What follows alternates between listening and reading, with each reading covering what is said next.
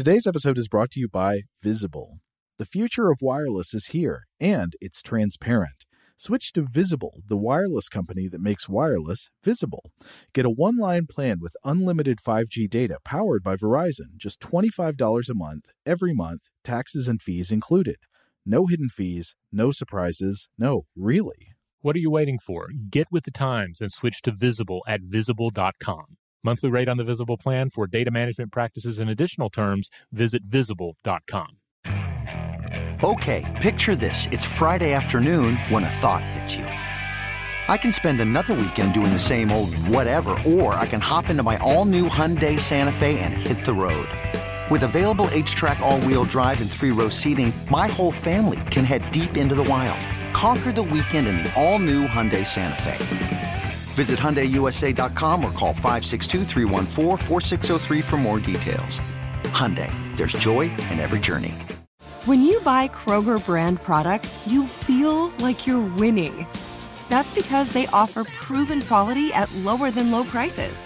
In fact, we guarantee that you and your family will love how Kroger brand products taste, or you get your money back. So next time you're shopping for the family, look for delicious Kroger brand products, because they'll make you all feel like you're winning. Shop now, in-store, or online. Kroger, fresh for everyone. What if AI could help your business deliver mission-critical outcomes with speed? With IBM Consulting, your business can design, build, and scale trusted AI using watsonx, and modernize the way you work to accelerate real impact. Let's create AI that transforms your business. Learn more at ibm.com/consulting. IBM. Let's create.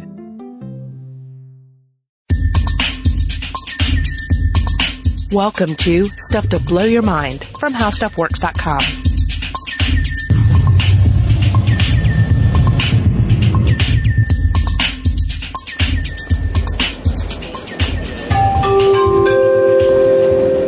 Disembarkation, disembarkation. Notice to all passengers arriving on Station Arrakis. The Dune Planetary Tourism Consortium, funded by the great generosity of Most Noble House Harkonnen, would like to welcome you to planet Arrakis. Arrakis is a dry place. Please remember to conserve water whenever possible. It is recommended that you do not venture outside without a properly fitted still suit to recycle your sweat, urine, and fecal moisture.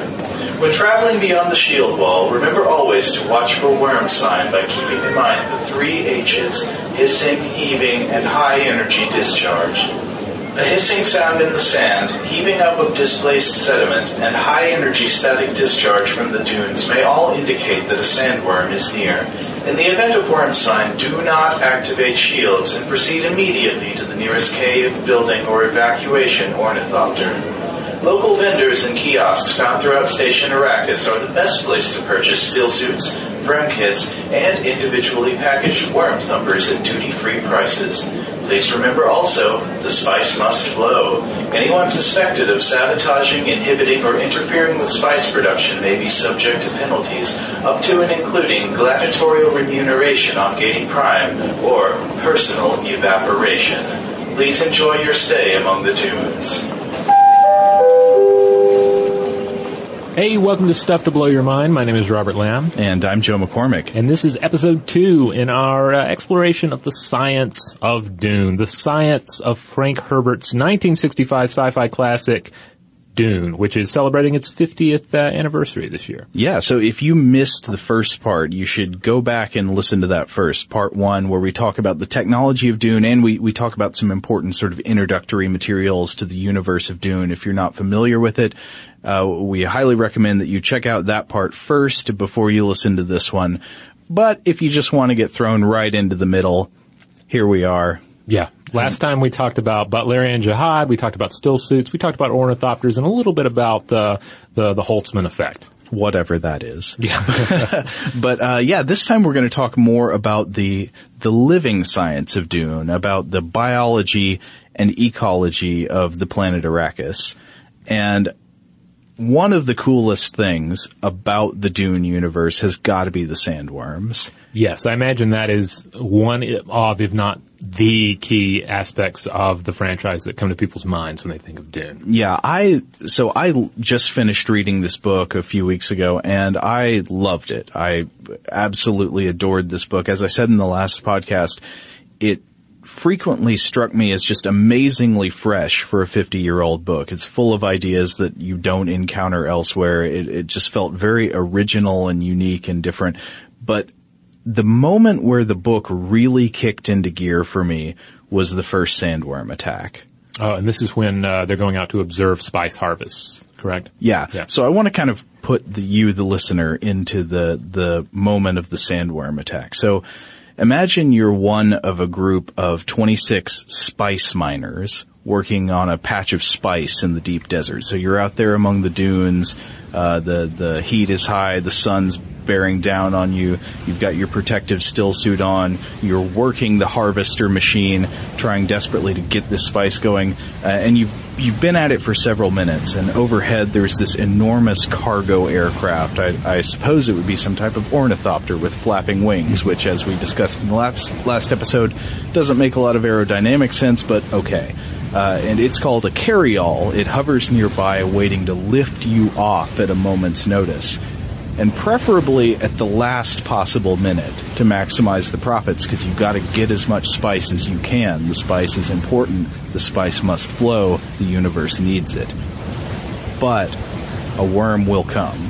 The worm always comes. It hears the harvester. It knows where you are. And the moment you start working, it's on its way. Now, with proper precautions, you'll lift off at just the right moment. You'll get the maximum spice, and you'll avoid the worm.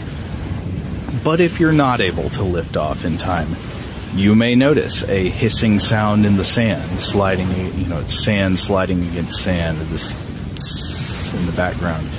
You might see a static discharge in the air, and eventually you're going to notice an upheaval of sand as the worm rises to the shallows of the desert, and then finally you see, and it's probably the last thing you see, a great gaping circular mouth, maybe up to 80 meters wide, emerging from the dunes, spreading open, closing over you, and swallowing you and your friends and your mining vehicle all in one bite.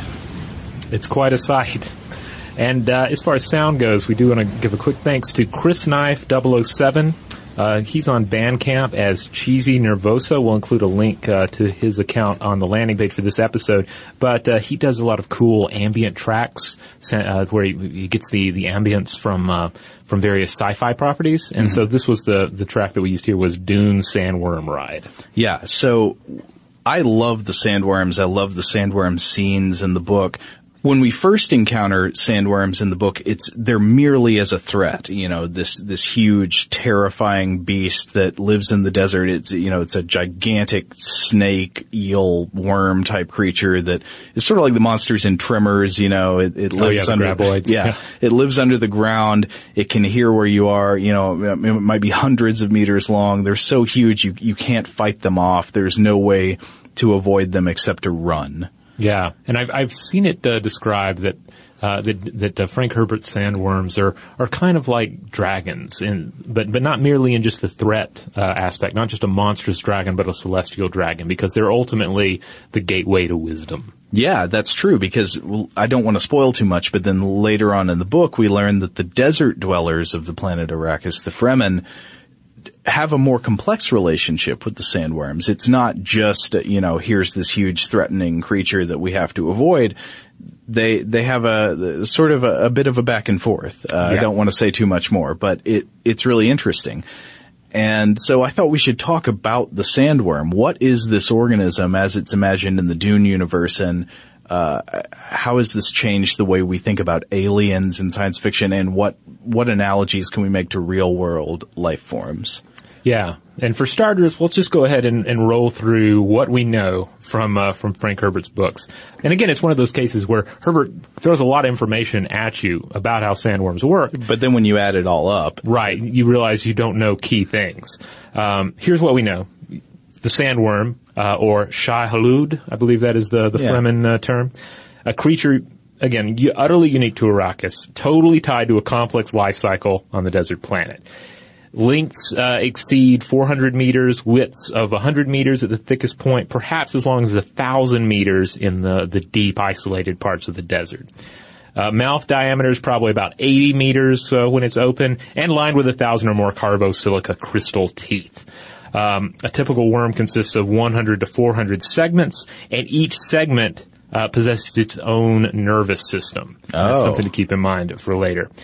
Now, what Herbert didn't tell us, he didn't tell us whether sandworms lay eggs. He didn't tell us if they're male and female, how reproduction occurs at all. He didn't tell us if it's definitively if it's a vertebrate or an invertebrate. He didn't explain the physics of how it moves, and he didn't tell us what it eats. I would be surprised if it's vertebrate, simply because I think of vertebrate as a category belonging to Earth life. I mean, I think it might have some kind of internal, rigid structure, but it's weird to think about those, those peculiarities of evolution that seem so ubiquitous on Earth. We just assume they're natural categories. But I mean, who knows if a alien life form is likely to have a backbone. Right, and I think that ultimately the segmented nature and the independence of the segments tends to imply something that is inherently invertebrate. But again, he doesn't draw a distinct line in the sand, if you will. Well then, to learn more about the sandworm, I think we're going to have to turn back to our old friends that we mentioned in the last episode, a couple of books that we used as resources. So one of these is going to be The Science of Dune, edited by Kevin R. Grazier. And then the other one is the Dune Encyclopedia, right? Right. That one's compiled by Dr. Willis E. McNally, and that came out in 1985. It's out of print, but you can still find used copies in various places. And I got mine online for $15 or $20. So it's still out there, and it's not like an out of your reach collector's item. In particular, the explanations for sandworms from these two books. From Dune Encyclopedia, we have an explanation by Maureen A. Shiflett, and in The Science of Dune, we have Sybil Hetchel, PhD's explanation from her piece, The Biology of the Sandworm. Now, I'm actually going to start with the Dune Encyclopedia explanation from Maureen Shiflett. Shiflett goes ahead and defines both male and female sandworms. Okay. The latter somewhat smaller than the males, with the secondary segment of each worm containing its reproductive system. And she posits that at age 1,000, because these are long-living creatures, the female develops an egg sac in her reproductive system, constructs a deep, massive nest, and then attracts a male with rhythmic thumping. Now, this is key because in Dune we see people attracting or distracting a worm by using a mechanical thumper, right? Yeah, that's one of the technologies we could have talked about in the last episode, but I guess we just didn't have time. Mm-hmm. The thumper is a sort of, you might think of it as a defensive decoy mechanism out in the desert, where if you want to draw off a sandworm or perhaps even attract a sandworm, you put this thing down in the ground and it starts beating on the sand to say, come on over. Yeah, with a rhythmic pattern, because if you, there's like the saying, if you got to walk without rhythm. Unless you want to attract the worm. Right. So, one of the things that's frequently mentioned in the book is that if you want to walk across the sand and not attract the worm, you have to walk without rhythm. You have to walk without any kind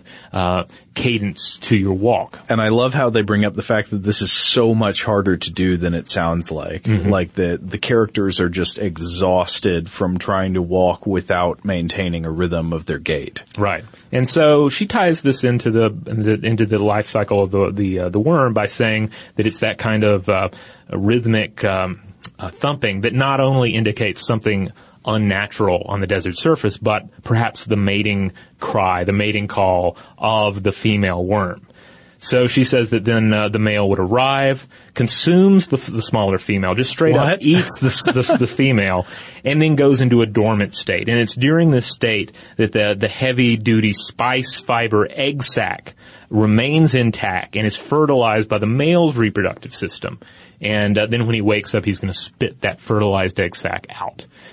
What? Yeah. I mean, I've heard of reproductive cannibalism, but what? Yeah, it's an interesting, and again, this is, her taking Herbert's world and extrapolating on it and trying to come up with a scientific explanation for how it might work. Right. This is not canon by any means, but it is interesting because we don't see sexual cannibalism occur in nature that I can think of where the male eats the female, because generally the female is the species, and she may or may not eat the male after he's served his purpose. Yeah. But here we have the male consuming the female.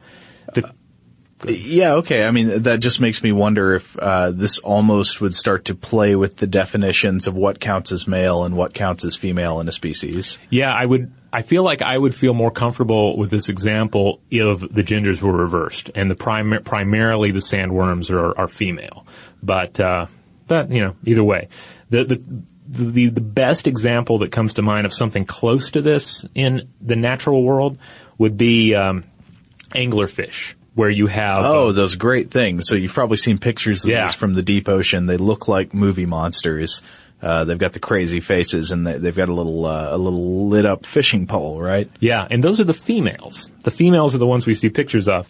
The males are essentially a tiny heat-seeking sexual missile, equipped with gigantic nostrils. All they do is they swim out in search of a female, and if he's lucky, and most are not, they find one and they bite onto her abdomen and hang on. Again, these are the anglerfish, real-world organisms, nothing from sci-fi.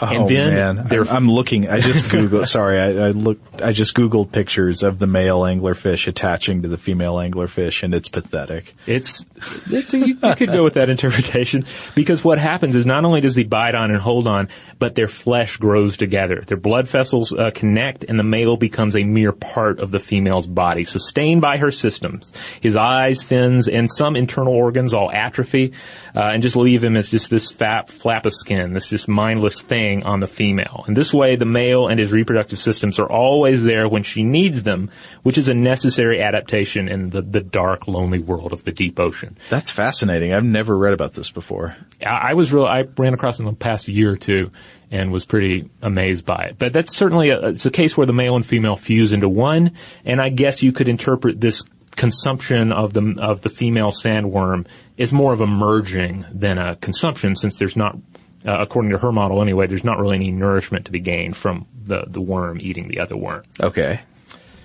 So this is where we start getting into a more complex life cycle. So bear with me, everyone. When the male sandworm comes to, vomits up that egg case, and he takes off. The egg case eventually hatches into a legion of sand trout.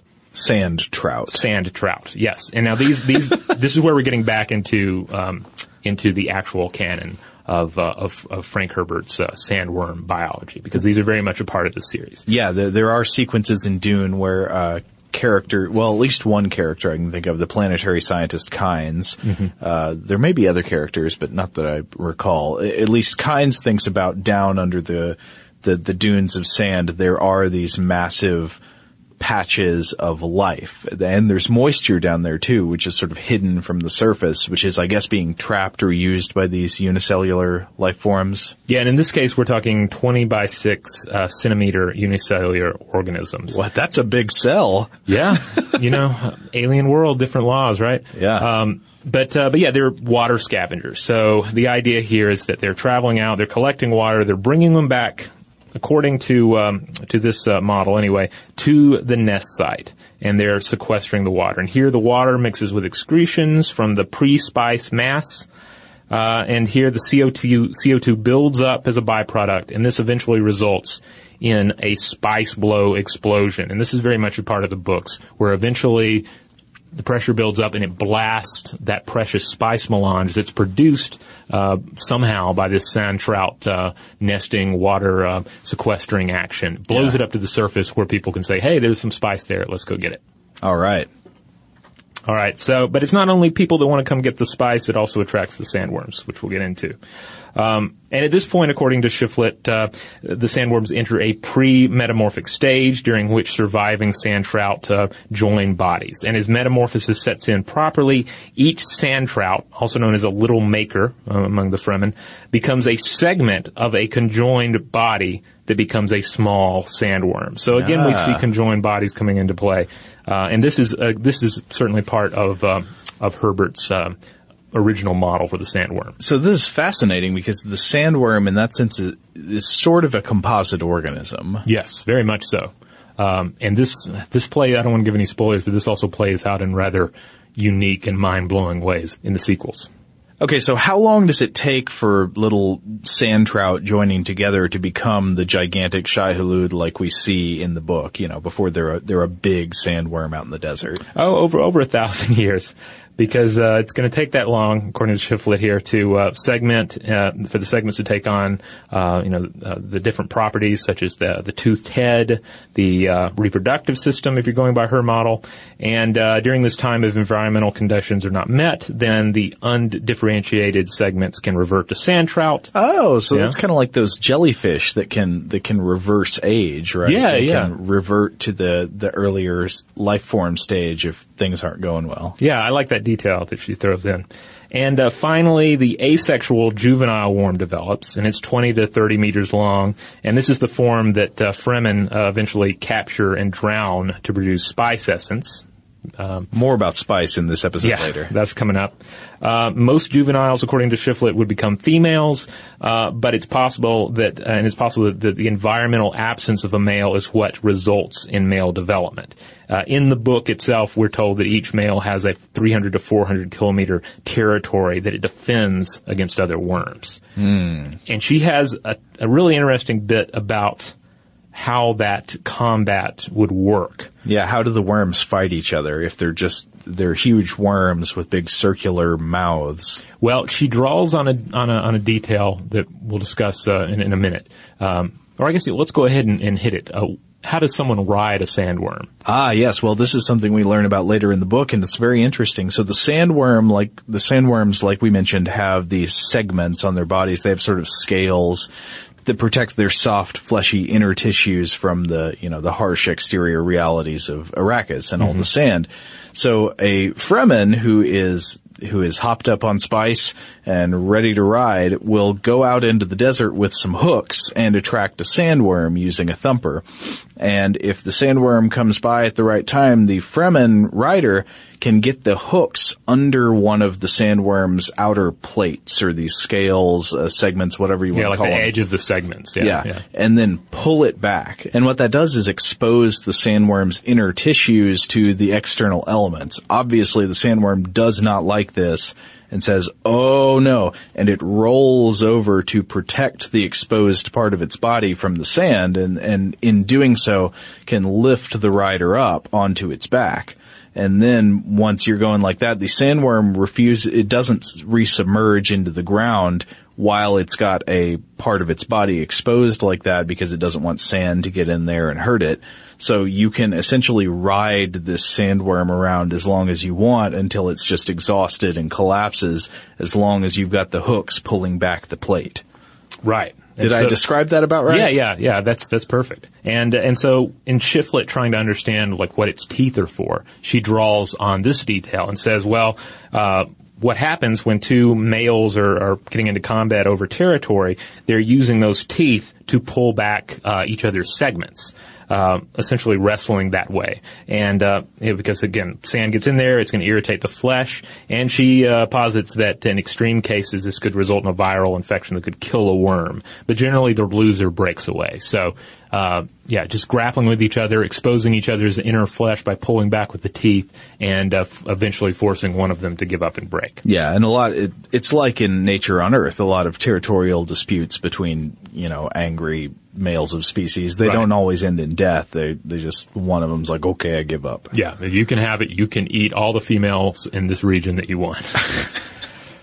Finally, a word on diet from Shiflett. Her theory here is that the sandworm is a true autotroph. That's an organism that's able to form nutritional organic substances from simple inorganic substances such as carbon dioxide. In this case, the sandworm is producing all of its nutritional needs from inorganic compounds on the planet's surface. The energy for this, she says that it drives the synthetic reactions to completion just by traveling across the sand, which causes an electrostatic charge differential, which we do see in the books with the whole, you see that you already mentioned the static charge that tells you that a worm is approaching. Yeah. And Incidentally, she also uses this as an explanation for why water would be fatal to a sandworm, in that it would cause the electrons to discharge abnormally. Yeah, now obviously it can't be that any mass of water is fatal to a sandworm, because there is some tiny amount of water on Arrakis, but it sounds like a large amount of water will kill a sandworm. Right, and it gets into that whole segmented thing, because it's mentioned in the book that to really kill a sandworm, like to straight up kill it, it's so big, and since it doesn't have a central nervous system, since each segment has its own nervous system, you would have to just nuke the whole thing with one of your handy house atomics that you're not allowed to use anyway. Ever wolfed down a Big Mac and thought, I could use some extra cash? Mm-hmm. Meet Drop, the ultimate rewards app. Earn free gift cards for getting your daily coffee or late night drive-thru effortlessly. Just link a card, shop, and watch rewards stack. With Drop, it's like getting paid to indulge. Download Drop now and start earning. Use the code DROP22 for $5 in points instantly. Today's episode is brought to you by Visible.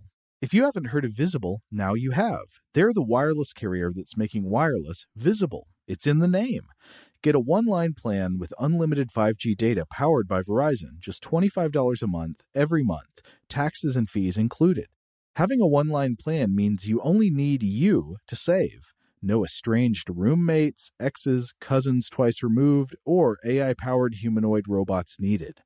And because $25 a month really means $25 a month, you can call, text, stream, whatever, as much as you want without worrying about getting dinged at the end of the month. No hidden fees, no surprises. No, really.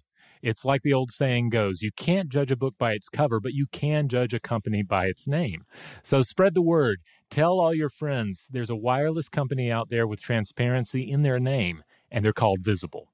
Start saving on wireless today at Visible.com.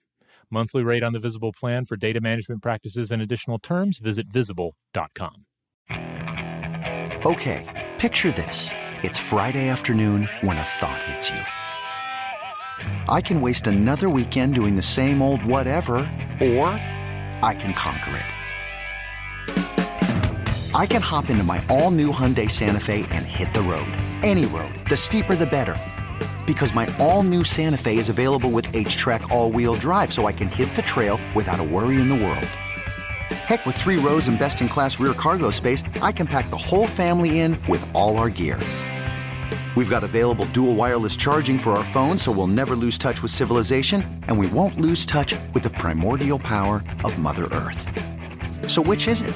Waste the weekend or do something a little more epic? And conquer it in the all-new Hyundai Santa Fe. Visit HyundaiUSA.com or call 562-314-4603 for more details. Hyundai, there's joy in every journey.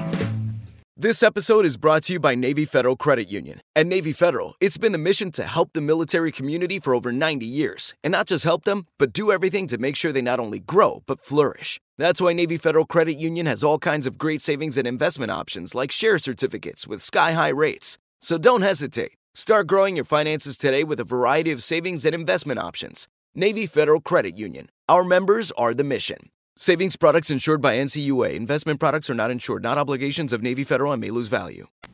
Wow. Yeah. It's kind of a complex life cycle, and it's summed up in this brief bit from the appendix to Dune.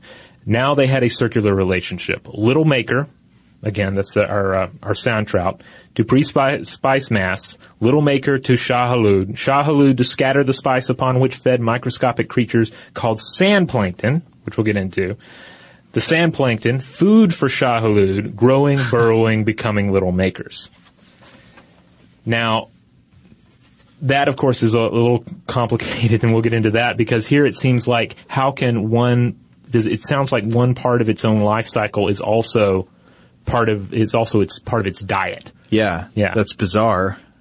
All right, and this brings us to biologist Sybil Hetchel, PhD's Science of Dune explanation, which is also really interesting, and I think gives us our best comparison to real-world biology. Okay.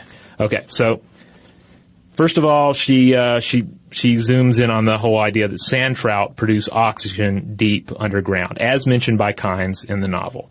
But they need an energy source to produce oxygen. And since photosynthesis is out of the question... Because they're underground. Right. The best candidate is, of course, deep hydrothermal vents. That's how we see it working on Earth, right? Okay.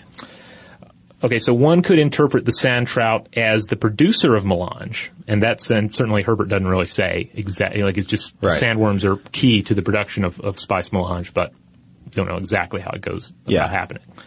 But of course we don't want them to go extinct. Right.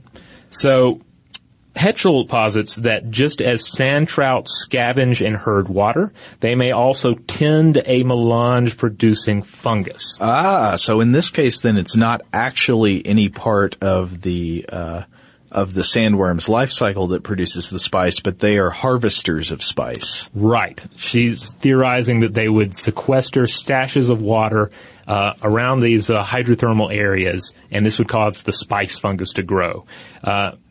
And in our world, plants, bacteria, and fungi produce the majority of exotic compounds, such as psychedelic compounds. So this would make extra sense, right?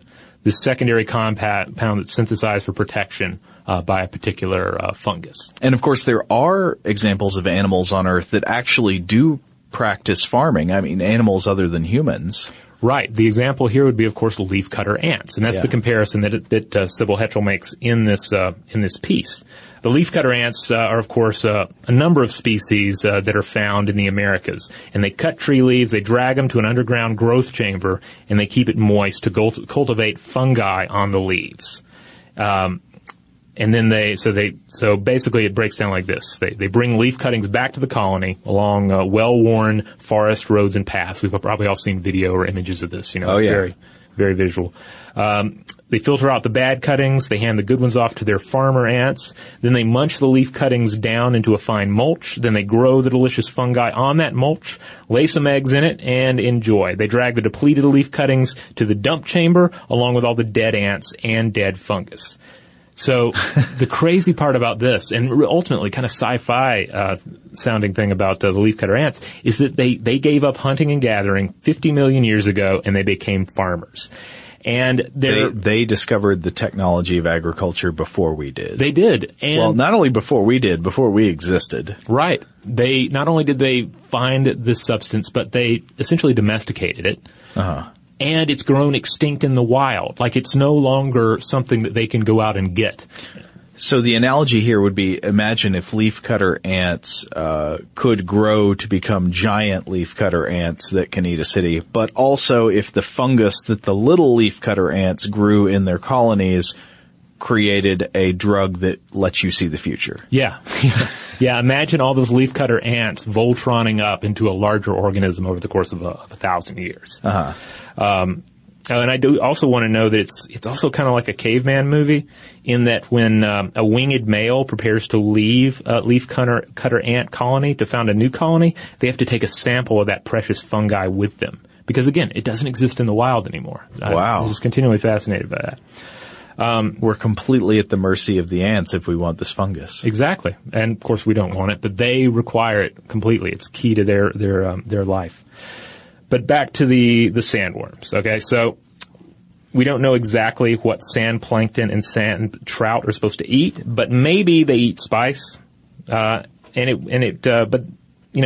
wouldn't make sense, Hetchel argues, for the creature to both create and consume spice. So the fungus, again, makes more sense from that analogy as well, from that comparison as well. So Well, I mean, I wonder, you could look at, depending on what you mean by create, you could look at an example like honey in a bee colony. You know, the bees don't create the honey, but they process the honey. Yes, and I think that would be an apt analogy here for the melange as well, that the melange is a created element. So she argues that sand trout communities, are essentially like a combination of leaf-cutting ant nest and hydrothermal vent community.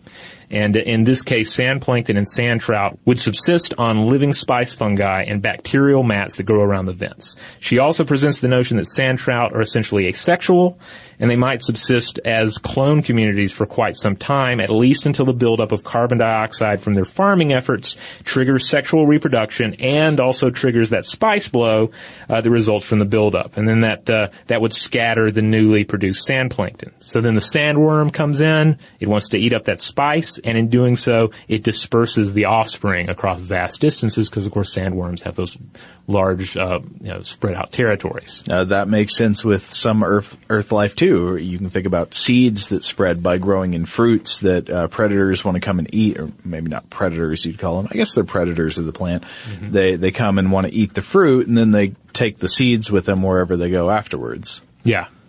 So now she also goes on in this piece. She has some thoughts on size constraints of enormous organisms. Mm-hmm. If you want to read about that, do check out the book. Do check out her piece. But we're not going to go into them in this podcast. So one of the things I've already mentioned that I really loved about Dune is that it's the most ecologically conscious novel I've ever read. It's a novel that really has interesting thoughts about ecosystems and about resources in ecosystems, like how resources get used and conserved, specifically water and spice, and then also about how organisms feed into one another and create ecosystems. There's actually a section in the book where the planetary scientist and ecologist Kynes has visions of his father, who is also an ecologist and lived among the Fremen on the Dune planet. And the vision of his father says a couple of interesting things. He says, the more life there is within a system, the more niches there are for life. Life improves the capacity of the environment to sustain life.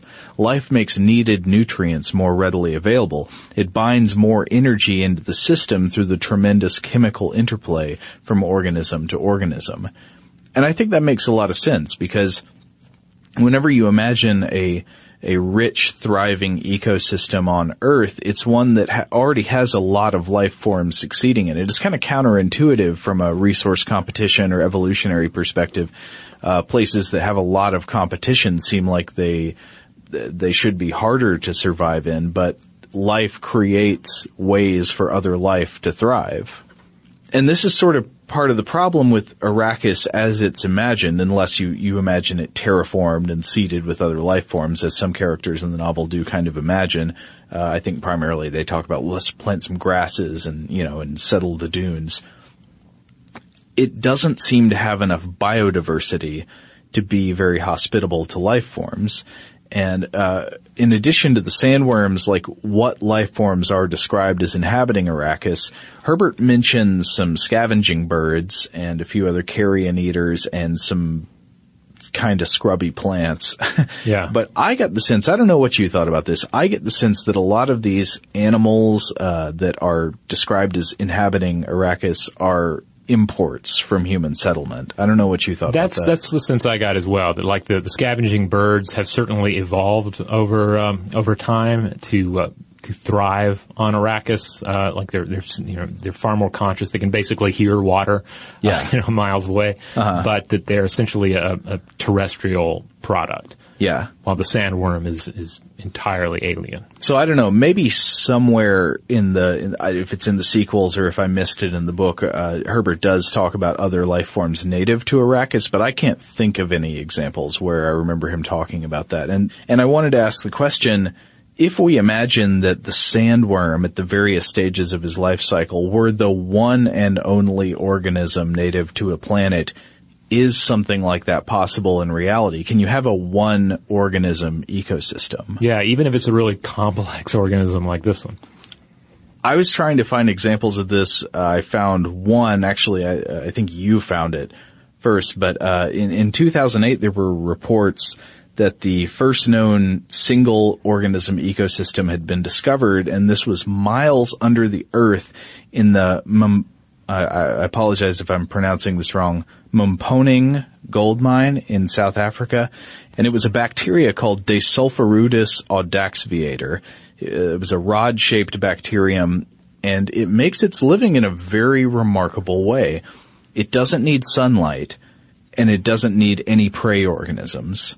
So it lives down there by itself, and instead it puts together the organic molecules it needs by access only to water, carbon and nitrogen in the ground using energy from, according to this Lawrence Berkeley lab source I read on this, hydrogen and sulfate produced by the radioactive decay of uranium. Huh.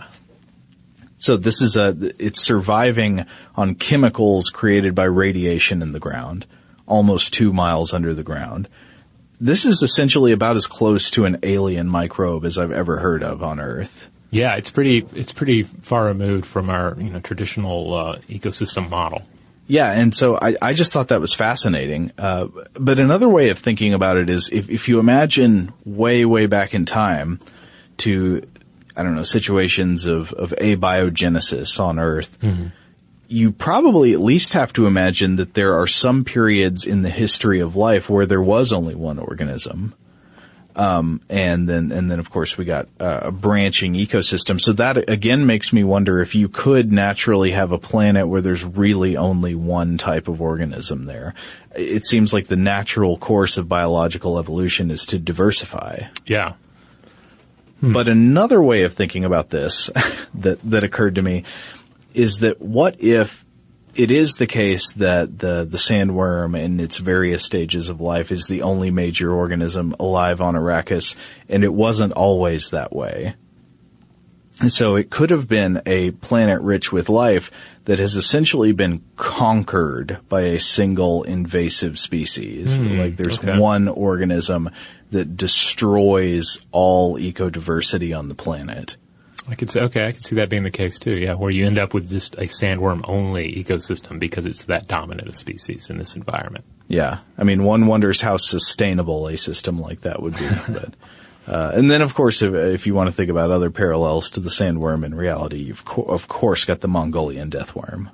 Ah, now the Mongolian deathworm is not real, though, right? Maybe not to you. Well, I didn't know if maybe I'd missed a new study where because occasionally you see an expedition to find it. No, as far as I'm aware, no one has ever discovered the Mongolian deathworm. Okay. But if you're not familiar, you should. I bet you've written a blog post about that. I don't know if I've ever really covered Mongolian deathworm.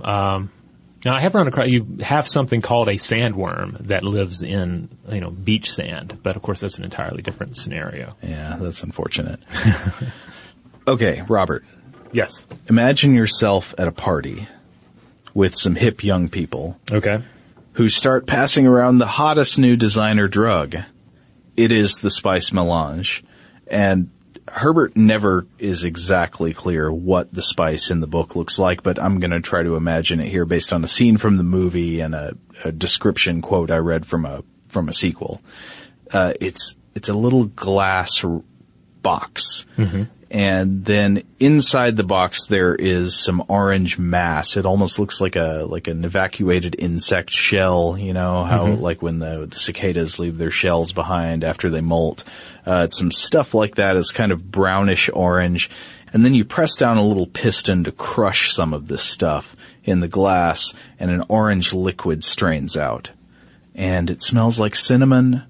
And you can drink it right up, or you can add it to food or beverages, or have it transformed into a gas if you're a guild navigator in a tank. But it's going to be doing some weird stuff to you. Yeah, and if you're an Arakan denizen, if Arrakis is your home and you're not privy to a lot of outsider food coming in from other worlds, it's just going to find its way into your diet. It's just an ambient part of water and food on the world. Yeah, and if you're not careful and you keep taking too much spice, you may begin to see the future and become fatally addicted. Yeah, and your eyes will turn blue. Despite the fatal addiction, there's something kind of appealing about the way they describe some of the spice consumption in the novel. Yeah, they mention having a cup of spice coffee. I think there's some spice cakes that are mentioned here and there. And yeah. You're like, yeah, I would kind of like that. A nice a nice consciousness expanding cup of coffee, as opposed to this, these Red Bull and Samuda cocktails that I keep guzzling. So, characteristics of the spice in the book, which vary according to the person taking it and the intake level, would be some of the following. First, I should say at its core, the spice is described, I think, as an awareness drug, in that it changes perception and consciousness. Now, the first major feature described is that it's the geriatric spice. It's when taken in small quantities over long periods of time, it extends your lifespan. And that's something we probably should have mentioned more earlier on. Like, that's another reason that Arrakis is the center of the universe, because not only does the spice enable interstellar travel, it also allows the wealthy people to extend their lives. Right. Once you're a feudal lord and you've conquered all your enemies and you've secured a place in the power structures of the universe, what's the next thing you need? You got to live forever. Right. So it does that, and then another effect of it is that it stains your eyes. Taking spice will cause blue tinting of the eyes, not just the irises, but the whole eye. Mm-hmm. It's a mind expander. It grants heightened awareness. In some cases, it allows prescience or limited omniscience. I don't know if limited omniscience is a phrase that makes any sense. It allows you to have some knowledge beyond your physical time and place, and the ability to see some aspects of the future or aspects of the present removed by distance, or to share communal awareness, sort of collaborating across aspects of mind with others. And they often make geographic comparisons in the book. So it's like looking into the future is kind of like looking across a landscape. And depending on your circumstances, you might be kind of standing in a shallow basin and you can't actually see that far. Other times, it's flat. Other times, maybe you're on a hill. And it depends on your prescient abilities. How far can you see? Yeah, and then, of course, the negative, the downside I alluded to earlier is the addiction. When you take it in large quantities, you will get addicted to it, and if you stop taking it, you will die. Well, that'll happen. Yeah, unfortunately. Is getting gas at Shell burning a hole in your wallet? What if I told you you can easily earn cash back while you fill up? Introducing Drop, the app that turns every fill up into a reward. With Drop, you'll earn points to get free gift cards every time you fill up your tank.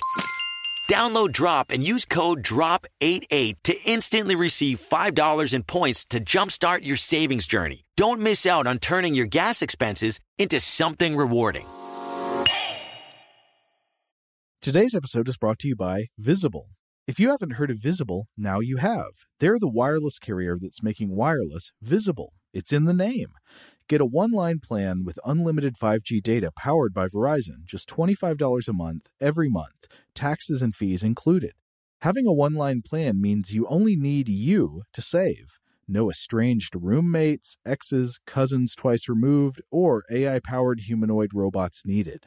And because $25 a month really means $25 a month, you can call, text, stream, whatever, as much as you want without worrying about getting dinged at the end of the month. No hidden fees, no surprises. No, really. It's like the old saying goes, you can't judge a book by its cover, but you can judge a company by its name. So spread the word. Tell all your friends there's a wireless company out there with transparency in their name, and they're called Visible. Start saving on wireless today at Visible.com. Monthly rate on the Visible plan for data management practices and additional terms, visit Visible.com. Okay, picture this. It's Friday afternoon when a thought hits you. I can waste another weekend doing the same old whatever, or I can conquer it. I can hop into my all-new Hyundai Santa Fe and hit the road. Any road. The steeper, the better. Because my all-new Santa Fe is available with H-Track all-wheel drive, so I can hit the trail without a worry in the world. Heck, with 3 rows and best-in-class rear cargo space, I can pack the whole family in with all our gear.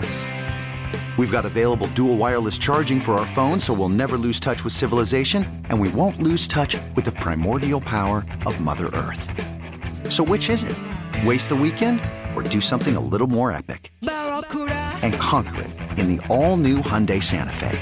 Visit HyundaiUSA.com or call 562-314-4603 for more details. Hyundai, there's joy in every journey. This episode is brought to you by Navy Federal Credit Union. At Navy Federal, it's been the mission to help the military community for over 90 years. And not just help them, but do everything to make sure they not only grow, but flourish. That's why Navy Federal Credit Union has all kinds of great savings and investment options like share certificates with sky-high rates. So don't hesitate. Start growing your finances today with a variety of savings and investment options. Navy Federal Credit Union. Our members are the mission. Savings products insured by NCUA. Investment products are not insured, not obligations of Navy Federal and may lose value. So the idea of a drug that expands consciousness is certainly something you find in many cultures, right? Including our own. You know, lots of people believe things like hallucinogens like LSD, marijuana, psilocybin mushrooms, and the ayahuasca brew, which I think the chemical, the active chemical in that is DMT, right? Right. Yeah. And so under various circumstances, people have suggested all these drugs not only provide euphoria and sometimes sensory hallucinations, but that they actually provide access to information or knowledge about reality that is not otherwise available to people. One of the most common claims you hear is the sort of transcendence journey, you might call it, where the hallucinogen gives the user a mental vantage point from which he or she claims to see a deeper reality or to now understand that our day-to-day experiences are not all there is. I'm sure you've encountered this before. Oh, yeah. And of course, that's key to most religions, too, that you have, at the heart, there's a deeper understanding of reality that you have to uncover. Yeah, and I think that's interesting. I think the hallucinogen comparison to spice is perhaps quite on point because in a 2005 book called Mycelium Running by the American mycologist Paul Stamets, that's a person who studies fungus, the author claims that Frank Herbert, well, I should just read this quote. It says, he says that Frank Herbert was apparently an enthusiastic mushroom collector himself who came up with this great system for growing chanterelle mushrooms in a way that people hadn't realized how to do before by creating this spore slurry in a bucket. But anyway, he says of Frank Herbert, Frank went on to tell me that much of the premise of Dune, the magic spice, spores, that allowed the bending of space, tripping, the giant worms, maggots digesting mushrooms, the eyes of the Fremen, the cerulean blue of psilocybin mushrooms, the mysticism of the female spiritual warriors, the Bene Gesserits, influenced by tales of Maria Sabina and the sacred mushroom cults of Mexico, came from his perception of the fungal life cycle, and his imagination was stimulated through his experiences with the use of magic mushrooms. All right. Well, that certainly matches up with what we see in the book. And again, bearing in mind that this is rising out of 1965, the mid 60s, and a lot of the counterculture movements that were taking place there, and the role of drugs and hallucinogens in that subculture. Yeah, certainly. Though one thing about that was weird, I googled the psilocybin mushrooms, and they didn't look blue to me. I don't know. Yeah, images maybe they're sometimes that I blue. have seen have not. Yeah, they look like mushrooms to me. I've never noticed a blue one. Anyway, to go back to the science of Dune, the writer Carol Hart, PhD, has a great essay about the spice melange in the science of Dune, and she makes some really interesting points comparing the spice to hallucinogens like the ones I mentioned above, LSD, psilocybin mushrooms, ayahuasca. And there are the following changes that you can notice that are similar. One would be changes to the eyes. The spice, it seems, causes a more permanent kind of change with the blue tint, but hallucinogens like LSD and ayahuasca typically cause an extreme dilation of the pupils. Okay. She also notices suspension of time, right? An ecstatic and sometimes frightening sense of communion with others. Out-of-body sensations, loss of self and merger into a oneness, euphoria, death, rebirth experience, visions/hallucinations, and prescience and life-changing realizations. And I think this is one of the most interesting things because, like I said earlier, a lot of times people take hallucinogens not just with the idea that I'm going to see something interesting, but they take it with the idea that they're learning something about the true nature of reality. They're getting access to facts and useful information. She says, for example, for the Amazonian shamans, ayahuasca allowed the soul to leave the body, to search out the explanation for illness in the individual or problems threatening the community, and to decide the course of action. Yeah, I remember reading some words from Buddhist Alan Watts, who was also part of, certainly a name during the 60s and 70s, and he was commenting on the use of psychedelic drugs. in the counterculture, and he compared them to the use of a telescope or a microscope. That it's something that you put your eye to the telescope or the microscope to learn something about reality, but then you also have to re-engage with reality. You have to put the telescope or the microscope down in order to take those lessons and apply them to life. Yeah, another really interesting parallel with Dune, I think, is that the effect of the drug, whether you're talking about real hallucinogens or the spice in Dune, is not just a product of the drug. It's not just here are the molecules in the drug and what they'll do to you, but they're a product, a sort of combinatorial product of the drug acting on body and the preparation that the user has experienced. Mm-hmm. So it's about preparation. It's about departure state. Some people will take acid, take LSD, and just mess around and have some weird experiences and don't learn a whole lot from it. Some people might have bad trips. Some people might have what they would consider to be transcendent experiences. And I think there are a lot of people who, throughout the years, have been advocates of controlled hallucinogen use who lament the fact that it's taken for kicks. Yeah, I mean, we look at some of the current research, and we're finally seeing a lot more research into psychedelics these days. For a while, it was such a taboo area, really kind of poisoned by the more extreme aspects of the counterculture and the way that it gained coverage in the media. We're finally seeing it being an area that can get funded and be studied. And there have been some really fascinating looks into how the right levels of hallucinogens combined with appropriate priming, preparation for the experience, and as well as sort of after exploration of what they felt. It can be used to help terminally ill patients as they prepare to die. It can be used in various therapies, even addiction therapies. So the priming, the purpose, really the ritual of it is essential. I mean, I imagine a number of our listeners can think of some individual they've come across before that, at least on the surface, looks like they are gaining nothing of value from their experimentation with psychedelics. And then on the other hand, there are cases where, this particular thinker claims to have had some sort of profound insight, intellectually or creatively while trying one of these substances. Yeah, so as Albert Hoffman, the discoverer of LSD, once wrote, he said, special internal and external advanced preparations are required. With them, an LSD experiment can become a meaningful experience.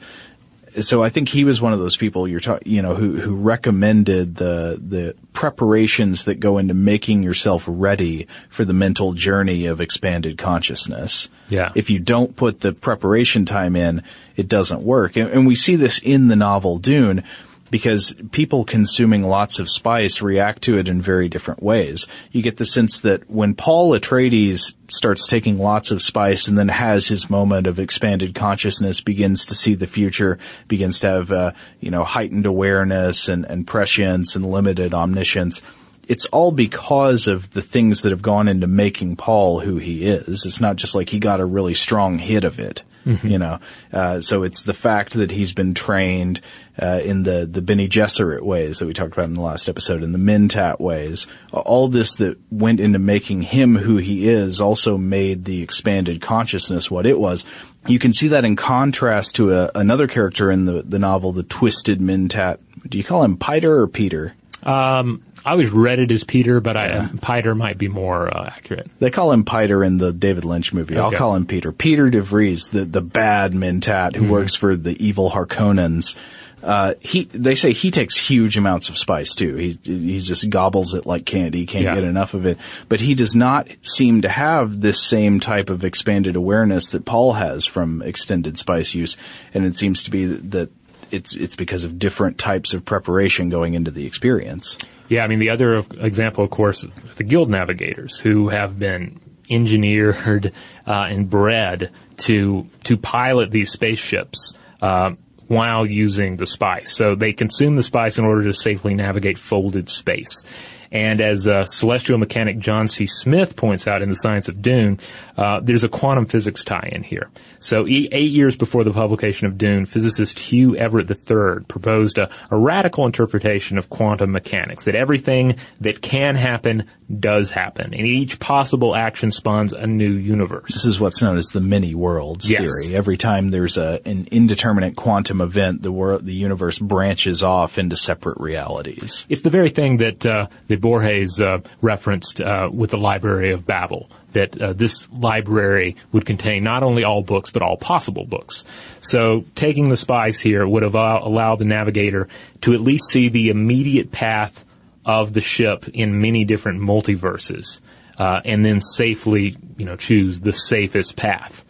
And interestingly enough, there is kind of a real-world tie-in here, because according to a 1973 study compiled by the RAND Corporation for the U.S. Defense Advanced Research Projects Agency, or DARPA, there was a Soviet plan to launch psychics into orbit. Quote, how much faith should we put in this report? Maybe a grain of salt. I'll read the quote here. Regarding precognition, we found only one unverified report by a Soviet investigator that a program was being planned to train astronauts to, quote, foresee and to avoid accidents in space. It was clear from the context that he was referring to precognitive process. So, I don't know. If they did look into it, obviously it didn't work out, but this was a time of when, the stakes were high in the Cold War. So if there was a possibility that there was something to some sort of paranormal situation, you checked it out. Yeah, why not train a bunker full of psychics? Yeah. The same RAND Corporation report also mentioned that there was a test into psychic communication by sacrificing a litter of baby rabbits on board a Soviet submarine. What? And the idea here was that the mother rabbit located on the surface might receive psychic signals from the dying young. So, this is all unverified, but it seems possible based on some of the other reports we've heard about both the U.S. and Soviet investigations into the potential use of paranormal effects. One of the things that's interesting to me about the role of spice in the Dune universe is that it posits a world in which the entire universe is completely dependent on a resource that essentially produces effects similar to things that are taboo in our culture. That not only do we, not depend on as a society, but we try to stamp out and say that's not okay. Yeah, essentially everyone in the book seems to be taking some sort of performance-enhancing substance. If it's not melange, then it's then they're taking Samuda, or they're taking I can't remember the name of it, but that wine that the Mentats drink, which I believe is supposed to be derived from the same source as Samuda. Yeah, the purple stained lips. Yeah, so everybody's just cranked to the gills on something because you can't depend on the thinking machine, you gotta depend on the human mind. So maybe you could say that if we had to get rid of our computers, there would be, less opposition to recreational drug use. Maybe so, yeah. Yeah. All right, we're running out of time here, and I don't know, we might even have to cut this part, but I do want to mention the Bene Tleilaxu face dancers before we close out. These are characters that you did not encounter in the book because they don't show up until book 2 and then play an increasingly important role moving on. But as we mentioned, I think in the first episode, the Bene Tleilaxu, this is a group, this is like a faction in the Dune universe that are really involved in transhuman, posthuman machinations. They're changing the human form, engineering new people to survive in this post-singularity, post-Butlerian jihad world. And so they're doing things like essentially engaging in cloning, the produce of these ghulas that play an important role in the later books, where a dead individual is brought back as a clone. I like the sound of that. Yeah, they're the faction that creates the twisted mentats that we've already discussed. And then they also have these face dancers who are known and feared as spies and assassins. And they're shapeshifters. They can change their face, their appearance, their voice, everything to resemble another person. And so they, it gives them unparalleled acting ability. They serve as entertainers throughout the galaxy, and and they're also key Thylaxu diplomats and conspirators, as well as just core members of their society. So there's actually a couple of cool articles about how this might work. Essentially, how a shape-shifting humanoid might work as an organism. The first and the primary one I want to mention comes to us from the 1984 Dune Encyclopedia, and this is from contributor Walter E. Myers, and he very much envisions face dancer biology, a shape-shifting biology, as a complex creation of training, breeding, embryonic manipulation, genetic tinkering, and surgical augmentation. So basically throwing all of these various everything we got at creating this shape-shifting creature. So I'm not going to go through the entire entry because he has a lot of details that he throws out, but here are the high points. This is what you would need. Key alterations include selected breeding for appropriate physicality and muscle control. Okay. Because you're going to need muscle control to shift the face around and shift everything about. Embryonic stimulation of overdeveloped back muscles and hyperelastic spine for height control. Gross. Yeah. The embryonic manipulation of the body's coelomic sacs, altering their position and allowing them to serve in the voluntary inflation of artificial tubes that are implanted after puberty, thus allowing conscious body size alteration. So essentially bladders in the body that allow you to just fill up as needed. Okay. Childhood augmentation of facial structure, replacing certain facial bones with elastic cartilage, coupled with extensive training to allow total manipulation of facial features. Cellular embryonic manipulation to allow conscious control of scalp temperature. And scalp temperature? Yeah, because this would be used to allow the color manipulation of artificial liquid crystal hair follicles that are later implanted individually. Mm-hmm. Genetic manipulation to enable the conscious hormonal control of eye pigment. Fetal manipulation and surgical augmentation to produce male genitals that are retractable within a vaginal cavity for visual gender swapping. So they wouldn't actually be able to change sex, but they could sort of retract the genitals into a cavity as if they were the landing gear of an airplane. Oh, wow. Training and surgery to enhance deferential muscle and autonomic nerve control. So in other words, a face dancer, by this definition, would be an extremely complex product and no mere human subspecies. But this is just one take. We also have a take from Sandy Field in her essay, Evolution by Any Means on Dune. And this is from The Science of Dune. And she goes into a lot of these sort of highly evolved human models that we discuss here. But she posits that face dancers mimic their targets through conscious migration of body cells. So in order to swiftly change form, a face dancer would need to reorganize its skin cells, musculature, and skeletal elements, a feat they might accomplish through the dissolution and recombination of the cell-to-cell bonds that hold the tissue together. Now, how might the Thylaxu have accomplished this? Here's what she had to say.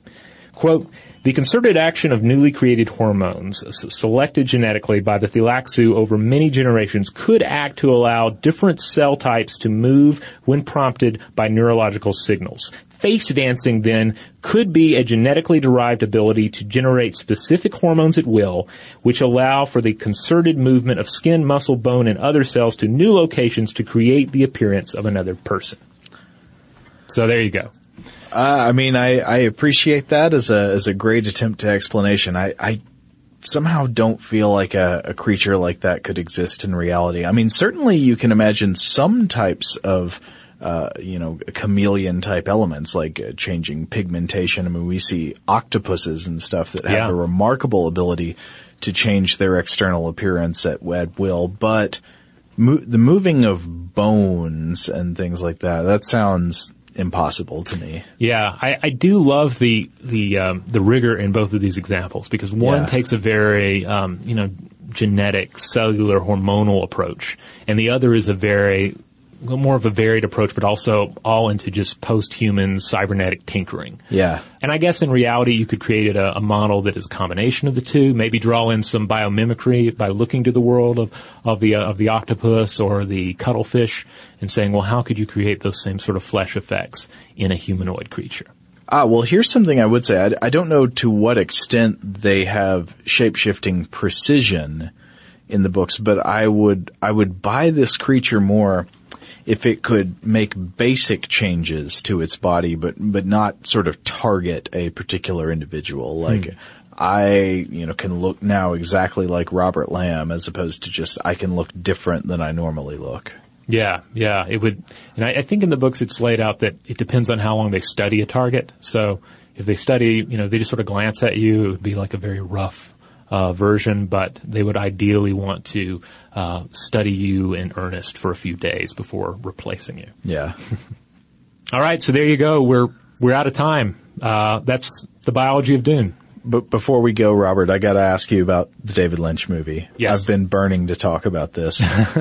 No, I mean, I read the book and then I watched the movie, and there's so much to like about the movie, actually, because it's got great sets and costumes. Some parts of it are truly weird in ways that are really fun and exciting, and other aspects of it are just incomprehensible. I watched it with my wife Rachel, and I constantly had to explain things because the movie does not make sense on its own. Yeah, it's been a long time since I've seen the movie, though last night I rewatched the intro material that was on the TV airing of it, where they have the still illustrations and some narration to set up the world. Uh-huh. I agree. There's so much that doesn't work in the films and ultimately led to it being a kind of a train wreck. But then there's so many elements that are well done. Like, some of the casting is just weird. Some of the casting is just spot on. The costumes are amazing. Some of the visual takes on the world are just perfect, but it just doesn't all come together. Yeah. I think Dune could be a really great animated movie. Yeah, like, imagine if Miyazaki had taken it on, because you have the ecological elements that he's, so present in his work. Oh man, that's a thing that I think was really lacking in at least the version of Dune that I saw. Now, I heard that there's a shorter version and a longer version. I'm not sure which one I saw. If there's a shorter version, I cannot imagine it, because the version I saw left out so much explanation. It's crazy. But yeah, the one thing that really seemed left out of the movie is the ecological themes of the book. All the concerns about water, about how to survive in the environment. I mean, this is a key part of the book, and it's, maybe 1 out of every 3 pages is primarily about water. Yeah. And this is just not the case in the movie. Yeah, indeed. And that's, ultimately a large thing to be missing from the finished product. On the other hand, the movie does have, I don't know if you remember this from the movie, but the strategically inserted pug.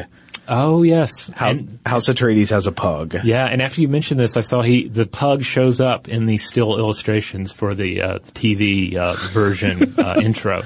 So it's got Jürgen Prochnow standing there with his beard and his uniform holding a pug. Yeah. There's also a scene of Patrick Stewart as Gurney Halleck fighting a battle, and he's got the pug in his arms. Yeah, I do not remember. In my reread of the book, I've not come across the pug yet. I'm pretty sure they added that. Pug Atreides is not in the book. Yeah, they added the pug. They added the weirding module. And a few other things they added, and then left out some key things as well. So, There you go. Well, hey, I know that a lot of you out there have comments you would like to add on the Dune universe, on the Dune movies, on some of this, some of the possible science behind the biology, behind the technology that we discussed in the other episodes, and we would, of course, love to hear from you. As always, check out our homepage, stufftoblowyourmind.com. And you'll also want to check out the landing page for this episode that will include links out to these books that we've mentioned, to related articles, as well as where you can find some of the music that we've featured. And indeed, as we close out here, we're going to be listening to the track Arrakis by musician Raleigh Porter off his 2011 album Aftertime, released by Subtext Recordings. There'll be a link to that on the landing page for this episode, but you can also learn more about him and his work at raleighporter.com. And if you want to get in touch with us about your favorite aspect of the Dune novels or the Dune movies, or your least favorite aspect, or just tell us what you think about Dune, or give us feedback on the episode, you can email us at blowthemind@howstuffworks.com.